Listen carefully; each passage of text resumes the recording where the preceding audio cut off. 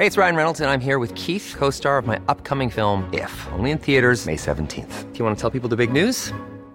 All right, I'll do it. Sign up now and you'll get unlimited for $15 a month and 6 months of Paramount Plus Essential Plan on us. MintMobile.com/switch. Upfront payment of $45 equivalent to $15 per month. Unlimited over 40 gigabytes per month. Face lower speeds. Videos at 480p. Active Mint customers by 531.24 get 6 months of Paramount Plus Essential Plan. Auto renews after 6 months. Offer ends May 31st, 2024. Separate Paramount Plus registration required. Terms and conditions apply if rated PG. Planning for your next trip? Elevate your travel style with Quince. Quince has all the jet-setting essentials you'll want for your next getaway, like European linen, premium luggage options, buttery soft Italian leather bags, and so much more. And it's all priced at 50 to 80% less than similar brands. Plus, Quince only works with factories that use safe and ethical manufacturing practices. Pack your bags with high-quality essentials you'll be wearing for vacations to come with Quince. Go to quince.com/trip for free shipping and 365-day returns.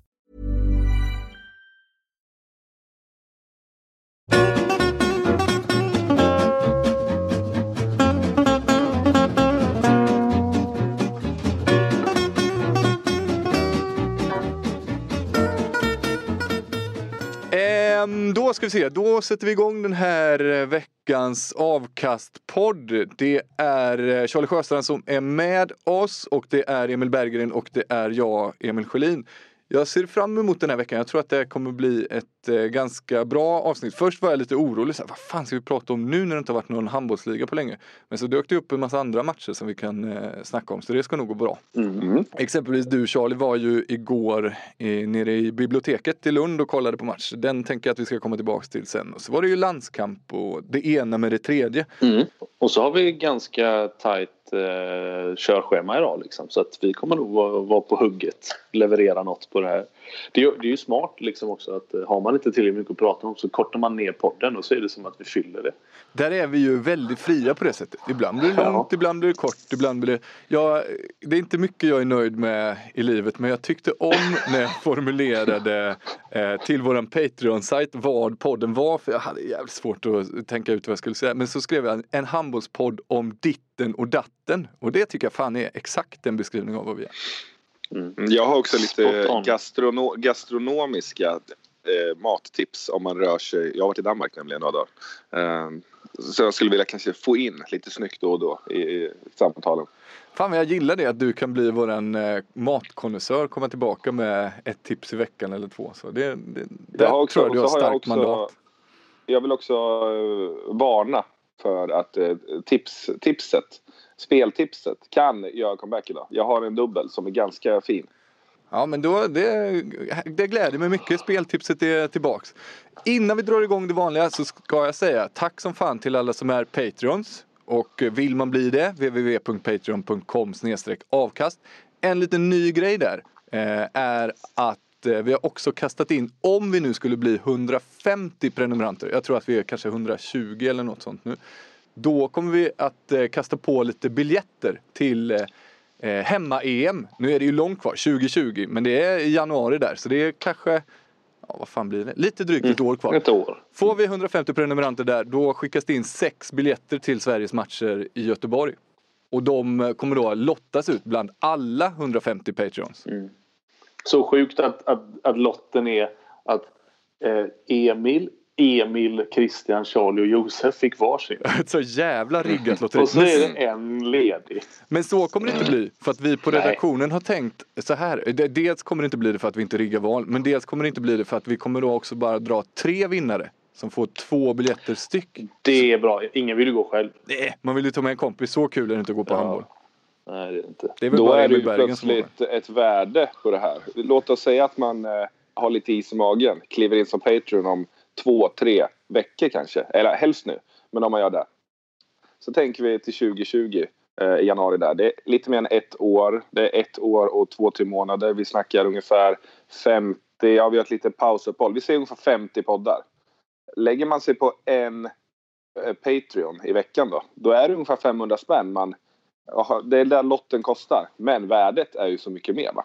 Oj, här är du smart. Och någon jävel och sa till mig... Du får ju också poddar 50 stycken. Just det. Jag tycker det är ju som ett kap. Ja, Det här är verkligen ett kap. Någon jävel sa till mig att de biljetterna var populära och att de redan hade börjat sälja. Jag vet inte om jag tror på det. Jag tror att det är ett säljknep. Men skitsamma, om de är populära som de säger då är det ju kanonbra.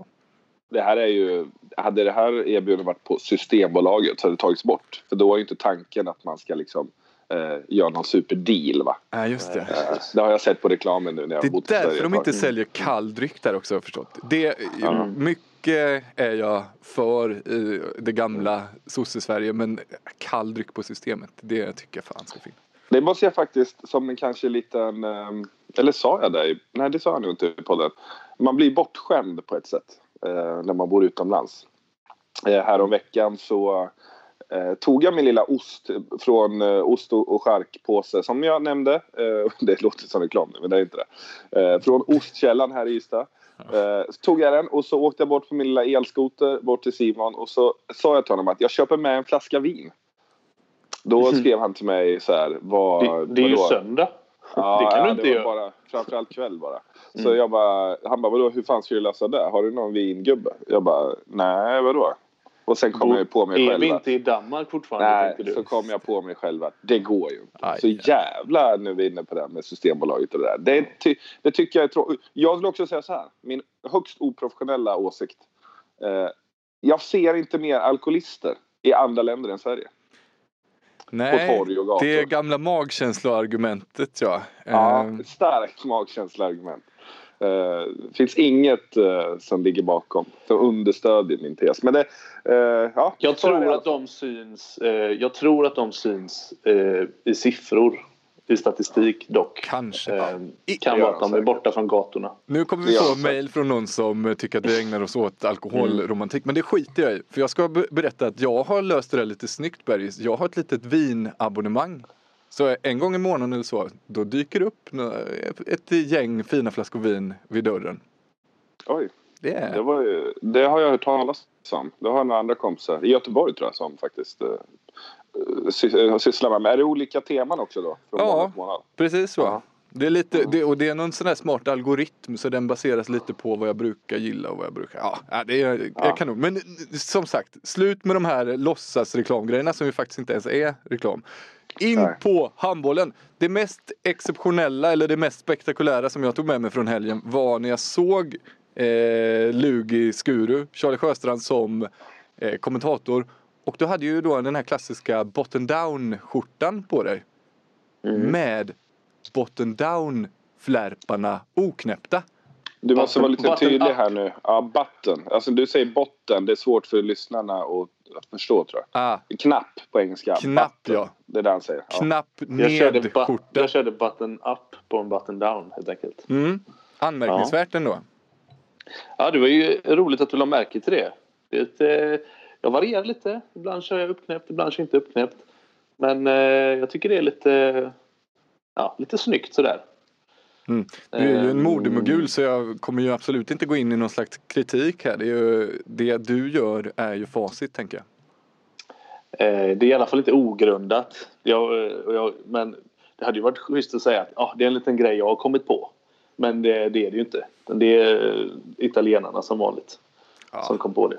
Men om man nu ska gå in lite lätt på liksom mina egna klädpreferenser och så kan man ju säga att jag tycker det är snyggt när skjortkragen går hela vägen ut i kavajslagen. Förstår du vad jag menar då? Ja, jag målar en bild och nu tror jag att jag fattar det. Ja, och om man då knäpper när man har den kavajen jag hade igår, om jag då knäpper button down knapparna så att säga, så kommer det ju vara en större glipa där mellan att kragsnibbarna sitter fast och kavajslagen och det tycker jag tycker det är snyggare när det är lite mindre glapp än när den går hela vägen ut. Så att det var främst av den anledningen faktiskt. Oj. Ja, det gläder mig ändå att du tänker till så mycket kring det här. Till matchen. Det har ju varit länge sedan det var ett toppmöte i SHE nu. Det har varit mycket botten mot toppen och ganska ojämna matcher. Så det här har man ju längtat lite efter. Nu fick vi ju då. Alltså det sjuka är ju att det behöver inte ens vara botten mot toppen. Det räcker ju att det är något av de topp 3-lagen mot ett annat lag. För att igår var första gången i år som Skuru eller Sävehof inte vinner med minst 9 mål. När de inte möter varandra då. Liksom, när Skuru möter Höör så blir det 1 mål. Och Sävehof mot Skuru, då vann Skuru med 2 eller 3. Men annars har liksom den minsta vinstmarginalen något av de här lagen har presterat i år i 9 mål. Liksom. Oavsett om det har varit mot Västerås och Irsta som ligger på en 5:e plats. Eller Skövde som ligger på 6 eller 7 eller vad de är. Liksom, och sådär. Så det har ju varit, som du säger, det har ju varit liksom överlägset. Så jag blev väldigt nöjd. Det är inte så jävla kul att kommentera sådana matcher heller där ett lag blir överkört. Alltså man går på tomgång. Det är inte så jävla ball att sitta och fokusera på att ett lag är dåligt liksom. Nej, och det är lite samma framför tvn. Det är lite svårt att hitta, alltså ibland kan man ju hitta små grejer som gör att man tänder till lite, men det är ju lite svårt. Handboll är ju en ganska bedrövlig sport när det är ojämna matcher. Precis, verkligen. Det är ju egentligen bara typ min mamma som gillar sådana matcher när jag är på rätt sida. Alltså, och typ hemmafansen. De som är i Kristianstad Arena när Kristianstad kör över folk, de gillar ju det säkert. Vill ni höra ett roligt exempel rörande just det här med mammor och vad för sorts match man gillar? Då ska jag ta fram ett färskt exempel från min mormor Anita. Det är kul att hon blir nämnd i podden. Jag tror hon lyssnar ibland faktiskt. Då skrev hon efter Guif-matchen. Så skrev hon så här. Och den vann vi med bara några mål. Typ 4. Då skrev han, oj vilken härlig seger. Och du gjorde flest mål och var bäst. Gud vad jag är stolt. Sen, det var ju kul. Ja, det var jättekul. Då fick hon bli glad och det är jag glad för. Sen mötte vi Hammarby. Ett lag som är känt för att spela jämnt mot typ alla lag. Och sen aldrig ge sig och aldrig sådär. Men då hade jag bara 3 på 6. Men laget var jättebra. Vi vann ju med typ 10-12 mål. Då skrev hon, grattis igen. Ingen bra match, men poängen var bra i alla fall. Ganska enögt. Relativt. Jag kommer tänka på det när Charlie berättade om sin mamma. Det var, jag fick mig ett litet skratt när hon skrev så. Men det är, jag tycker samtidigt att det är... Varför ska hon låtsas som något annat? Hon tittar ju inte på Ystad mot Hammarby för att hon är intresserad av något annat än dig. Nej. Och det är ju så gött liksom. Det var samma, jag pratade med min mamma igår innan. När jag var på väg ner med tåget. Och då så liksom sändningen börjar ju 5 idag. Hon bara, vad bra. Jag är ju mest intresserad av studion. Såklart. Ja, visst. Men tror det kan bli en jämn match idag också. Ja, vi får se.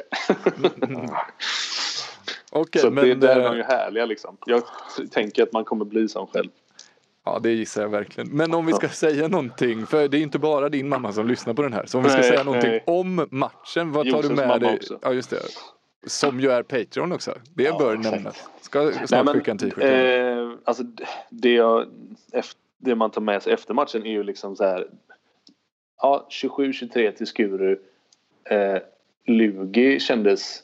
Alltså de kändes rätt nöjda liksom. Och jag förstår det. För det är så här, de kunde egentligen inte gjort mer. Alltså det laget de har och det spelarmaterialet och därtill att de har haft lite små skador liksom på, men man säger känningar på Melissa Petrén och Flodman igår vilar ganska mycket i andra halvlek och sådär. Så är det så här, de ska inte vinna mot Skuru om inte Skuru liksom tabbar sig. Och det kändes också, det var lite märkligt att stå i studion efteråt. Först kommer liksom Dragan in och är så här, men jag är jättenöjd med vad tjejerna gör idag och liksom, det kändes som att spelarna i Lugi var också så här lite uppsluppna leenden här och var. Och så sen kom Mats Kardell och var liksom typ förbannad. Och så där, men jag tycker vi kunde fått mer domslut med oss där och jag tycker vi tappar lite där och där liksom. Så det var lite så. Ja, för faktum är ju att även om Skuru nu vann ganska enkelt så gjorde de ju, alltså jag kollade på andra halvlek efter Sverige landskamp, de tog ju några timeouter och gjorde inte riktigt det de hade bestämt och så här, gjorde några små blunders ändå. Ja, och jag kommenterade ju Skuru och Kristianstad förra veckan, då var det också sådär, då tog Skuru en timeout när de ledde med så här 16 mål eller någonting. Och bara för att de var inte nöjda, Mats Karell var inte nöjd med hur de hade öppnat första 10 minuterna eller något. Liksom. Vi sa att vi bara skulle släppa in 8 mål eller något. Och nu är det bara 3 mål kvar till det. Och sådär. Och liksom det låter... men matchen är ju körd. Men på sätt och vis så fattar man ju det också. För eftersom de vinner alla matcher utom kanske 4-5 på en säsong. Vinner de enkelt. Då måste de ju så här... Och de är inte ute i Europa och spelar. Så då måste de ju försöka ta tillvara på de här chanserna att liksom, då får vi försöka träna på vårt anfallsspel eller vårt kontringsspel eller liksom skärpa till oss. Vi kan liksom inte bara vara nöjda med att gå härifrån med 2 poäng. Och dessutom, eftersom Hör och Sävehof också kör över alla lag, så kan det ju bli en målskillnadsaffär liksom, om man får hemmaplansfördel i semifinal och sådär. Så att jag förstår ju var han kommer ifrån, men det blir också lite så här det blir lite märkligt bara när förlorande tränaren är nöjd och vinnande tränaren inte är det. Alltså, så kändes det i alla fall. Jag är lite av ett fan generellt. Där kan vi kanske skapa ett mindre diskussionsunderlag kring i alla fall du och jag, Charlie, som spelar i lite bättre lag än Emil när han växte upp. Det här med delmål, att man verkligen pratar om typ, när man vet att man kommer vinna med så mycket, att man antingen pratar om att men vi ska träna på den här alltså den här varianten eller den här starten, eller vi ska bara släppa in samma mål. Idag ska vi försöka få vi ska försöka lura dem till att spela ut mer till kanterna, alltså sådana saker. Sånt tycker jag faktiskt alltså det tror jag är ganska, alltså, som du säger, Skuru spelar inte i Europa och de måste kanske hitta sådana här små saker för att motivera sig lite extra med. Det har alltid varit en positiv effekt för mig i alla fall med dem. Men en annan grej man skulle kunna göra är ju att man kanske växlar in de unga spelarna ännu tydligare. Det upplevde jag igår att Skuru skulle kunna ha gjort. Det är lätt att säga när man inte är tränare och inte har det där, skulle det skitit sig så sitter inte jag på något ansvar. Men de hade ju ett gäng unga på bänken, såg jag. Men just igår var väl då andra sidan den första matchen på över en månad där det ändå var jämnt. Lugi släppte ju inte riktigt taget, även fast alltså, de var ju heller aldrig riktigt nära Lugi. Och ett tag var det 4-5 mål i andra halvlek. Men de biter ju sig fast. Det är ju det de gör bra, tycker jag, Lugi. Att de blir ju sällan liksom helt avklädda. Så att Skuru kunde nog... De var nog tvungna att gå ganska hårt på sina startspelare. Och i slutändan så var det ju individuella prestationer från Ulrika Olsson och Alexandra Bjärrenholt som ändå gjorde att de höll i det. Och det blev ändå inom citationstecken bara 3 mål. Till skillnad då från veckan innan där de liksom bara släppte in 17-åring och efter 17-åring och 18-åring och alla bara nu ska du in och spela, nu ska du göra mål, och så blir det som det blir.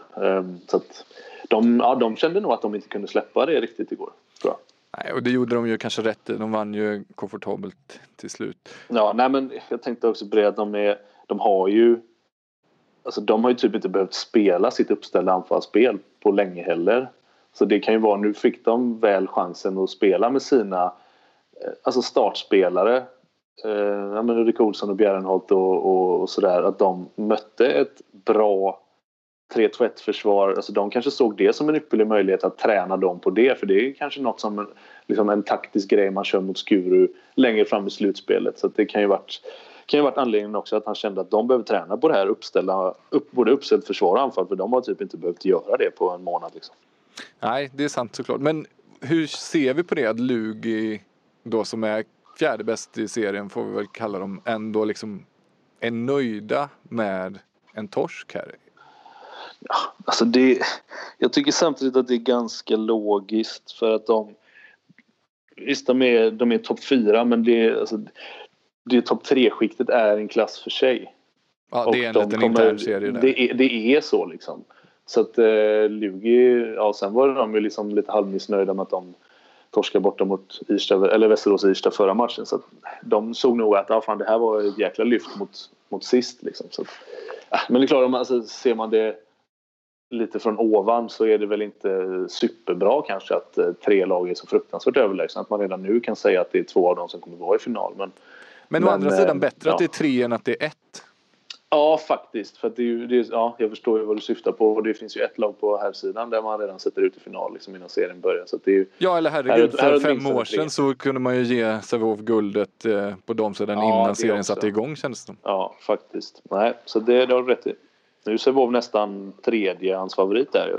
Nog både Hör och Skuru som mer troliga vinnare än Sävehof efter att ha sett dem så här långt. Och förra veckan satte vi ju redan Hör och Skuru i final. Men det kanske inte du är beredd att göra riktigt ändå. Jag hade ju... ta den. Nej, men det ska ju spelas om det. Och det är ju någonting med Sävehof och slutspel. Och alltså de här spelarna har varit med för många av dem. Så att, nej. Så, men alltså, visst, jag håller det för troligt att det är Hör och Skuru efter det jag sett dem hittills. Liksom.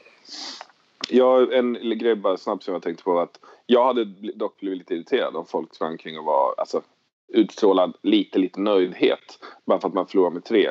Alltså sådär. Jag tänker ändå, även om man märker att man är men de topp 3 kanske kommer bli topp 3 och de är lite bättre så vi är inte riktigt där än. Men när man möter Skuru hemma så är det väl en av de matcherna då som man alltså verkligen tänker, här har vi utvecklingspotential, ett bra lag och vi har ändå liten chans på hemmaplan hemma åt Skuru. Så måste man ju tänka. Och där, jag vet inte, nu vet man inte exakt hur mycket om Dragan blir intervjuad och säger att han är, som man säger till det, man vet inte hur mycket som är sanning i det. Han kanske vill hålla upp en fasad och försöka vara positiv mot tjejerna och allt det där. Det är inte omöjligt att det är så. Men jag hade nog svårt att vara nöjd så att säga, oavsett. Det kan ju vara att du läser in lite mycket i det, eller att jag målar med för stora penseldrag. Det var inte så att folk gick runt och skrattade och var liksom glada. Men du vet, ibland så kan man ju verkligen, man kan ju ta på en stämning när man är i hallen liksom. Och det var ändå sådär, det var inget, allting låg på en jämn nivå. Det var ingen som var arg och ingen som var glad, utan alla var lite såhär, men fan, det här var okej. Det är matchen färdig. Det var matchen färdig och så kände alla, och det är ju ganska ovanligt liksom. Verkligen. Och i fredagskväll kollade vi på Skövde-Boden och tufft för Patrik Liljestrands Boden. Släppte alltså in 38 mål mot Skövde. Skövde som inte är kända för att ha den typen av klang- och jubelföreställningar framåt. Nej, alltså där har vi 2 lag. Skövde var ju många, och alltså mig inkluderat, hade ju inte höga tankar om vad Skövde skulle prestera i år liksom. Var ju tippade långt ner i tabellen. Och Boden var tvärtom lite så här, men de kan nog få det att lossna och gå till en slutspelsplats. Och det har ju varit tvärtom. Skövde har överraskat väldigt positivt. Och Boden, jag vet inte. Alltså allting är bara, Emmy Nordmark kör ju fritt patronbälte och allting kretsar kring henne liksom. Och går det in så går det in, eller så hittar hon in något inspel, men i övrigt så är det som, jag vet inte, det ser inte samspelt ut direkt liksom. Bakåt såg det ju bedrövligt ut under stundom när de bytte runt i lite olika konstellationer. En tidigare version av Patrik Liljestrand har ju varit att han är ju gammal målvakt. När han var i Tyskland vet jag och harvar runt, då var han känd för, och man kunde se på hans lag att det lades så väldigt mycket tid på målvaktsarbete. Men samtidigt så är Tyskland lite mer, ska inte säga hjärndött sådär, men det är lite mer kämpa och slita och riva och lite mer förlåtande rent taktiskt sådär. Alltså, eller vad man ska säga, i alla fall Schweiz som man gick upp med Emstetten. Och då det var väldigt mycket slit och riv och inspirationsförsvar och väldigt duktig målvakt. Men alltså nu har ni inte riktigt haft det materialet, men man kan ju säga så här, det är inte riktigt den identiteten man kan sätta på de lagen han har haft i Sverige. Nej. Skövde och Boden här nu då. Även om 38 var antagligen en engångsförteelse för Boden. Ja, men man tycker också, sen kan det bero på mycket Boden har haft. Visst, de har åkt på en del riktiga körare, alltså fått storstryk, men de har också varit nära många matcher och inte fått den här poängen, lite som vi varit inne på omvänt i herrserien där som vi pratat om med AIK och sådär. Alltså det, till slut så kommer det ju kapp spelarna och tränarna och det med, att det är liksom minsta motgång då så är det lätt att man tappar, alltså går nackscenerna igen, för att det liksom ligger och man har varit nära och varit på fel sida ett par gånger, och plötsligt då så liksom sjunker den här ribban för vad man pallar psykiskt också liksom. Nej, men det är typiskt också ett lag i Bodens sits. Man ser, alltså som du var inne på med deras försvarsspel där, Emil, att men de hittar ingen solklar uppställning som funkar riktigt för dem, utan de letar så här, det samarbetet var inte helt optimalt, men vi testar och går ut lite offensivare där då kanske. Det gick inte heller. Vi gör ett byte där och så testar vi det. Liksom, det är också ett tecken på frustration i ett lag när man inte riktigt vet vad man ska börja laga. vilket hål är det man ska liksom täppa Just till det. först. Kanske så att han håller på och byter runt lite för att se, fan, var det där felet var? Nej, det var det inte. Jag får kolla vidare. Är det precis. där? Det är ganska vanligt att man ser det, tycker jag, i lag som är i Boden sitt, som hade högre förväntningar på sig själva och liksom från omvärlden också. Och så får det inte riktigt att stämma. Då är det inte så jäkla lätt att gå in och men det är ju det är ju här felet är. Utan det är ofta en mängd saker, men ibland är det liksom, när det är för mycket så är det som att de vet liksom inte riktigt var de ska börja. Det tycker jag man ser i Bodens spel just nu. Detta om detta. Vi måste ju prata lite landslag också. Herrarna har ju spelat landskamper. Det har ju varit EM-kval då för de allra flesta lag. Men eftersom Sverige, Norge, Österrike och Spanien redan är direkt kvalificerade så behöver inte de hålla på och kvala, utan har då slått sig ihop i någon slags liten, vad ska man kalla det då, en träningsmatchturnering av något slag. Och vi mötte ju Spanien i veckan och Österrike igår. Ska vi ta var och en lite för sig och sen kanske något samlat intryck? Det första, Spanien. Fan vad fina de är. Det här är ju egentligen Josef Pujols ord, men jag börjar ändå att säga det. När jag tittade på den matchen så tänkte jag att det Spanien gör, och jag testar den här hypotesen och så får vi se om ni håller med eller inte.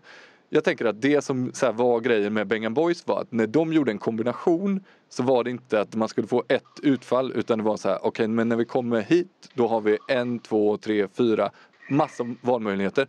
Så tänker jag att varje spanjor har i varje satsning. Man satsar inte för att gå i en grej, utan man satsar för att säga, okej, tar du den här? Ja, men då har jag den här.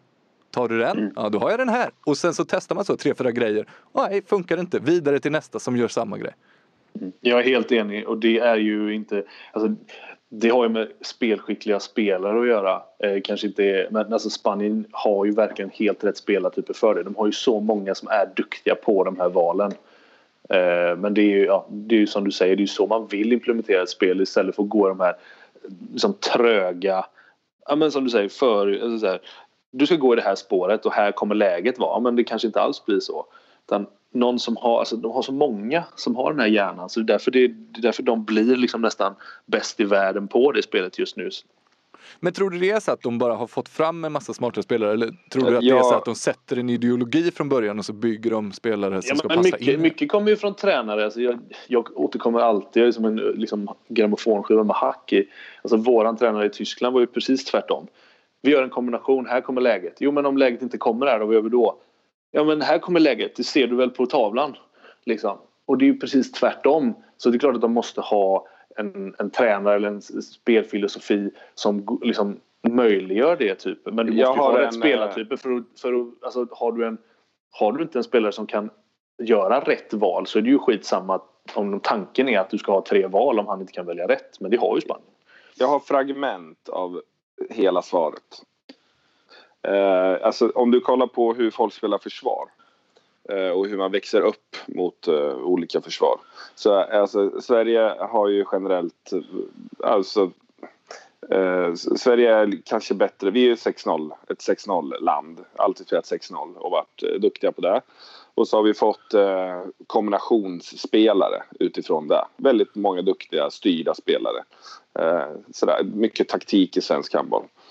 Medan i spansk handboll, när du växer upp, alltså i spansk handboll, då pratar man om Sverige till exempel, om ett lag gör, nu blir det lite nördigt här, men om ett lag gör en jugge mot ett svenskt landslag och så kommer vänstningen in och satsar på första trean.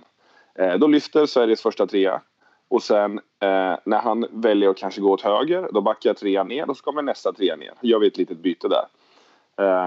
Om du kollar på Pastor, som har utbildat de flesta spanska tränarna just nu. Han är ju just nu den som alla hyllar i handbollsvärlden. Pastors, som är Pick-Seger, hans handboll har banat väg, eller hans spanska utveckling har banat väg för väldigt många stora ledare. Som ska vi skjuta in parentesen att det går jävligt bra för det Pick-Seger som ju håller på att slå Veszprem och det ena med det tredje, och att Jonas Kjellman i dagarna där kritade på ett nytt kontrakt fram till 2020. Han är alltså 37 bast nu. Det tycker jag är oerhört starkt. Ja, förlåt. Det är oerhört starkt faktiskt. Ja, nej, men så går vi vidare. Och det här fick jag fick en liten inblick extra i det här, lite djupare. Inte på samma sätt som kanske de som har spelat under honom eller de som har mött honom under flera år eller de som möter Spanien ofta i landslag. Men när jag spelade i Ungern förra året så hade våran försvarsgeneral hade spelat under Pastor i 2-3 säsonger. Så vi spelade i början på säsongen innan vi bytte bort det.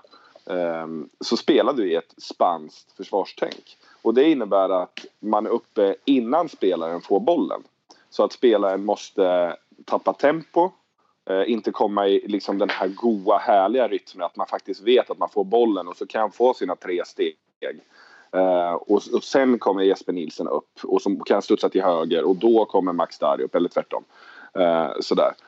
Så att och om du då har vuxit upp med den sortens handboll, att du faktiskt har en spelare framför näsan direkt när du får bollen, så måste du ta ett större ansvar för ditt avstånd till försvararen hela tiden. Du måste ha en mycket större överblick på vart du faktiskt är på banan. Och det är jag är så jävla kär i de spanska spelarna. Det är ju väldigt fint. Alltså det är väldigt fint. Det är ju väldigt fint att titta på. Men du sätter i huvudet på spiken här, tycker jag, att det här är ju ett fantastiskt försvarsspel i teorin, men du ska ju ha spelarna som kan spela det också.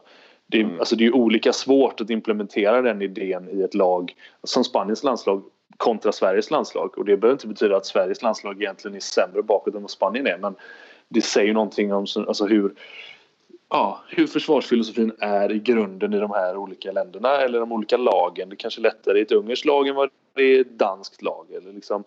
Det är inte bara att det är en tränare med en jäkligt bra idé. Utan det ska ju matchningen däremellan, som det har man sagt 1000 gånger med. Rätt tränare i rätt lag. Det är ju det som är nöten.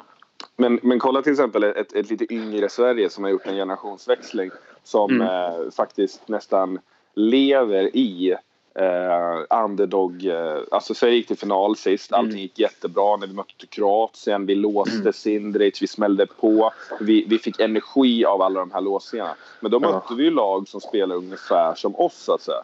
Sen mötte vi Spanien. Alltså jämför du 2018 Sindric och Raúl Enterios. Om du skulle ha en omröstning på EHFs hemsida, då skulle 90 säga att Sindric är den bättre spelaren av dem. Men i Sverige mötte Raúl Enterios, så blir det lite ovana i allting. Och han blir inte låst en enda gång om man inte vill bli låst själv, för att han märker det här körde sig, nu sprang inte Dutchebayer på höger nio som jag ville, så då börjar vi om. Då höjer han handen med bollen och så kommer någon Max Darry till att låsa honom och sen börjar de om. Alltså det är därför Spanien kan, nu vann bara Spanien med 1 mot Sverige. Men så var ju inte matchbilden. Alltså, nej, det skulle vara transparent med. Linan kunde gått när som helst. Ja, faktiskt. Det hade kunnat bli 8. Det hade kunnat bli liksom, 8-10 liksom. Men nu blev det 1 och det är bra gjort av Sverige faktiskt. Men det är så jävla vackert. Jag har pratat om det några gånger. Den här dansen. Alltså spanska handbollsspelare dansar bäst just nu. Det där går ju i cykler, såklart. För några år sedan då var det fransmännen. Ja, precis. Då var det fransmän och en sjuk jävla pang fysik hit och dit. Rakt på, mycket individuellt. Nu är vi där igen. Alltså den här linjen som spelade och gjorde i andra halvlek gjorde typ 3 raka mål. Han spelar liksom i ett lag som kommer 3-4 i spanska ligan. Och han var inte ens fjärde linje för typ 2 år sedan. Han går bara rätt in och är super. Jag kommer inte ens ihåg vad han heter. Jag mötte honom en gång. Fan också. Jag känner honom väldigt väl. Känner mycket väl. Ja, vi har varit med några cigarrer. Nej, men alltså det här, alltså, och han hade ju samspel med alla spelare på banan. Alltså det är så jävla vackert att se liksom. Ja, verkligen. Och Spanien lite då en klass för sig, slog i Norge ganska smärtfritt igår också. Och sen Sverige och Norge, 2 bra lag. Och igår mötte Sverige Österrike, som ju i ärlighetens namn är 1 eller 2 pinnhack längre ner. Men Sverige med ganska mycket skador hade ändå vissa problem. Eller hade de problem, eller höll de bara på att byta runt och testa konstellationer för att vara... Det här alltså, var bara du som såg matchen, va? Ja, jag såg ni i alla fall inte. Men innan ni går in på det så jag måste dessvärre avvika. Men jag vill bara slänga in ett litet vedträ här som ni gärna får sätta eld på. Den här comebacken i landslaget för Kim Ekdahl Durie. Största antiklimax, eller? Comebacken var att han var med och satt på läktaren. Vad tråkigt ändå för honom. Jag vet, jag skyller ju inte på någon. Jag bara menar att det var liksom Kim Ekdahl är med igen. Wow, vad roligt det ska bli. Var det, en liten del av dig tror att det var ett biljettsäljertrix? Nej, jag bara menar att luften gick ur den här bubblan lite. Men vad är vedträt då? Nej, att ni ska prata om det, om ni vill. Ja. Jag kommer inte vilja prata om det. Nej, inte jag. Okej. Fan. Nej, men då var mitt vedträ lite som Kim Ekdahls comeback. Det var liksom, det var blött. Oj, vad och det fick ingen glöd alls. Okay. Och det hade varit bättre om de höll på den här comebacken.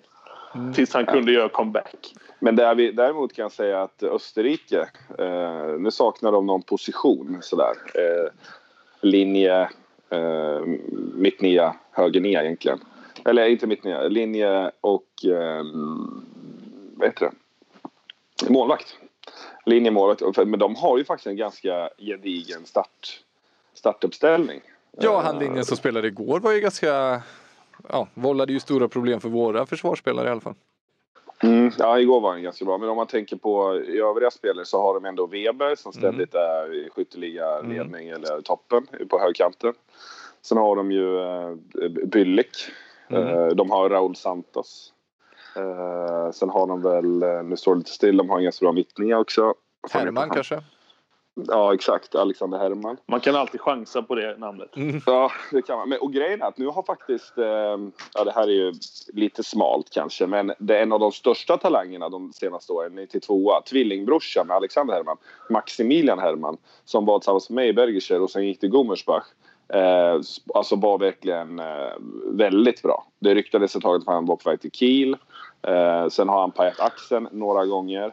Han har börjat spela igen på hemmaplan i Västvin. Så man hoppas verkligen att han kommer igång igen. För då har de ju hela 9 meters linan där så att säga. Som faktiskt är ganska internationellt bra. Det skulle vara lite kul att liksom gå lite djupare i vad det är som gör att Österrike har börjat få fram spelare. För de har ju aldrig haft någonting. Visst, Weber är ju lite till åren, men jag menar med Santos 92, Byllik är väl 96 eller något sånt där va? Och de här Herman-bröderna som du säger, som de har ju gjort någonting för att få fram liksom duktiga unga spelare på senare år. Det är lite intressant. Det där får vi gräva i. Det var bra, det kan ni bra väl, att du ställde det kan ni väl köra gubbar, så drar jag. Det gör vi. Ja, jo men och jag tyckte väl att det egentligen som Frändesjö sa igår var väl grejen, att de har en ganska bra startsexa, kan bli intressant att se Österrike i ett hemma-EM, men när de byter startsexan då håller det inte riktigt bakom, och ett EM med matcher som kommer pam, då kommer de inte hålla särskilt länge även om de har hemmaplan. Men ändå kul att se, ungt och lovande och friskt och sådär. Jag tänkte 2 telegram bara ifrån själva EM-kvalet. Vi får se om du också har snappat upp något därifrån. Men en grej som jag reagerade allra mest på, det är att Polens förfall verkar fortsätta rätt ner i källaren. Fick stryk med mot Israel med 25-24. Ganska oväntat. Du har också, om vi ska vara... Eller du hade till telegram först kanske? Ja, men det var på ojämna matcher att Kosovo bara mäktade med 9 mål i andra halvlek mot Tyskland. Det är inte så jävla lite. Nej, och då var det deras bästa halvlek. För det första mäktade de bara med 5. Det är inte så det är bra. dåligt såklart. Men det jag faktiskt vill, det vi kanske ska meddela eller lätt randa i kanske. Zoran Roganovic har ju faktiskt tagit över Montenegros landslag. Just det, och de gick det ju... Nej, de börjar ju med en, ska man kalla det för flopp? Jo, men det måste man kanske göra. De förlorar väl mot, vad heter de? Ja, lika mot Färöarna. Ja, just det, lika mot Färöarna. Men de förlorar ju igår. Ja, förlorade igår mot Ukraina med 5. Ukraina. Det är dock inte sådär uselt. Sådär. Det är givetvis mycket, mycket sämre att spela lika mot Färöarna. Det är ju faktiskt direkt jättedåligt.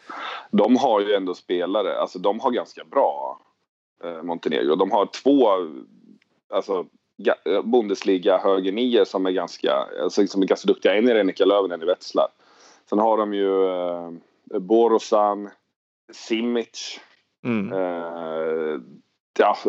har ju, det är fan 4-5 spelare till där som är ganska alltså, som är bra liksom. Färöarna har ju, jag såg Färöarnas andra halvlek mot Danmark. Det var sådär. De var inte jätteduktiga. Så att det var konstigt. Mycket dåligt faktiskt. Ja, det var inte så bra. Mot Ukraina ser jag, när jag kollar nu i efterhand, att de ju oddsmässigt var underdog inför matchen. Inte med jättemycket, men lite grann. Men ändå 1 poäng på de 2 matcherna. Mer än så hade de nog hoppats på. Nej, och de är i samma grupp som Danmark. Så de möter Danmark i dubbelmöte sen om det blir då efter... Ja, det måste vara nästa landslagsperiod. Det måste väl till och med efter mästerskapet här nu. Det blir ju oerhört tufft faktiskt. Måste slå Ukraina hemma och framförallt då, att de kommer ju slå Färöarna. Liksom. Så att det måste bli det blir en jobbig, vilken period brukar det vara? Det brukar väl vara precis efter serien i slutet i Tyskland. I början på juni. Där avgörs väl det. Och då det blir ett antiklimax för dem. Det blir jättejobbigt. Tufft. Ja, bra. Speltips, så kan vi väl lägga ner. Ja, det tycker jag. Telegrammen färdiga. Speltipset tar vid. Förutsatt att man lyssnar på det här idag innan klockan... vad har vi för datum där? Innan klockan 19.30 så ska man spela Viborg borta mot Ringköping idag. Med handikapp, det kan man få välja själv. Jag har snålat och tagit 4,5. Så fick jag inte så jättehögt odds, bara typ 1,4. Och sen kombinerar den med Kristianstad borta mot Malmö på onsdag. Ja, Malmö har det ju rätt kämpigt nu. Viborg med handikapp. Då har jag tagit 4,5. De måste alltså vinna med 5 med Viborg. Det tror jag verkligen att de gör. Viborg är lite på G. Ringköping är super tvärtom. De har inte ens börjat. De förlorade förra matchen med 7 matchen. De har 7, 3, 9, 8, 18 är de sist. Det är förlustraden sist här nu. Sådär. Så det går lite trögt för dem, helt enkelt. Ja, bra spanat. Ja. Man får strax över 2 gånger pengarna på den dubbeln. Den tycker jag känns solklar. Härligt. Om det är solklart för dig så tror jag att det är solklart för åtminstone mig och säkert för flera andra också. Med de orden rundar vi av den här tillställningen då. Tack som fan till alla som lyssnade och tack Bergis och tack Sjöstrand. Så hörs vi igen nästa måndag. Rötterna blir starka när det blåser. Luften blir friskare när åskan går.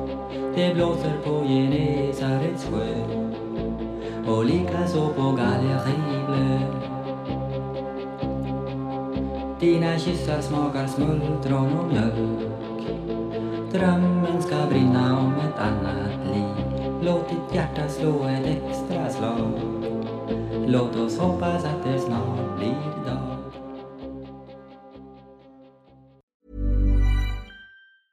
It's that time of the year. Your vacation is coming up. You can already hear the beach waves, feel the warm breeze, relax, and think about work. You really, really want it all to work out while you're away. Monday.com gives you and the team that peace of mind. When all work is on one platform and everyone's in sync, things just flow. Wherever you are, tap the banner to go to Monday.com. Ryan Reynolds here from Mint Mobile. With the price of just about everything going up during inflation, we thought we'd bring our prices down. So to help us, we brought in a reverse auctioneer, which is apparently a thing. Mint Mobile Unlimited Premium Wireless. How to get 30, 30, bit to get 30, bit to get 20, 20, 20, bit to get 20, 20, bit to get 15, 15, 15, 15, just $15 a month? Sold! Give it a try at mintmobile.com/switch. $45 up front for 3 months plus taxes and fees. Promo rate for new customers for limited time. Unlimited more than 40 gigabytes per month. Slows full terms at mintmobile.com.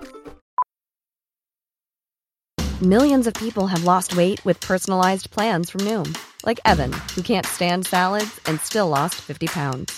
Salads generally for most people are the easy button, right? For me, that wasn't an option. I never really was a salad guy. That's just not who I am. But Noom worked for me. Get your personalized plan today at Noom.com. Real Noom user compensated to provide their story.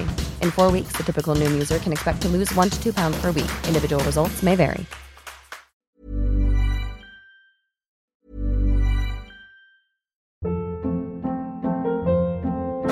Hold up. What was that? Boring. No flavor. That was as bad as those leftovers you ate all week. Keke Palmer here. And it's time to say hello to something fresh and guilt-free. Hello Fresh. Jazz up dinner with pecan-crusted chicken or garlic butter shrimp scampi. Now that's music to my mouth. Hello Fresh. Let's get this dinner party started. Discover all the delicious possibilities at HelloFresh.com. When it comes to your finances, you think you've done it all. You've saved, you've researched, and you've invested all that you can. Now it's time to take those investments to the next level by using the brand behind every great investor, Yahoo Finance. As America's #1 finance destination, Yahoo Finance has everything you need, whether you're a seasoned trader or just dipping your toes into the market. Join the millions of investors who trust Yahoo Finance to guide them on their financial journey. For comprehensive financial news and analysis, visit yahoofinance.com. The #1 financial destination, yahoofinance.com.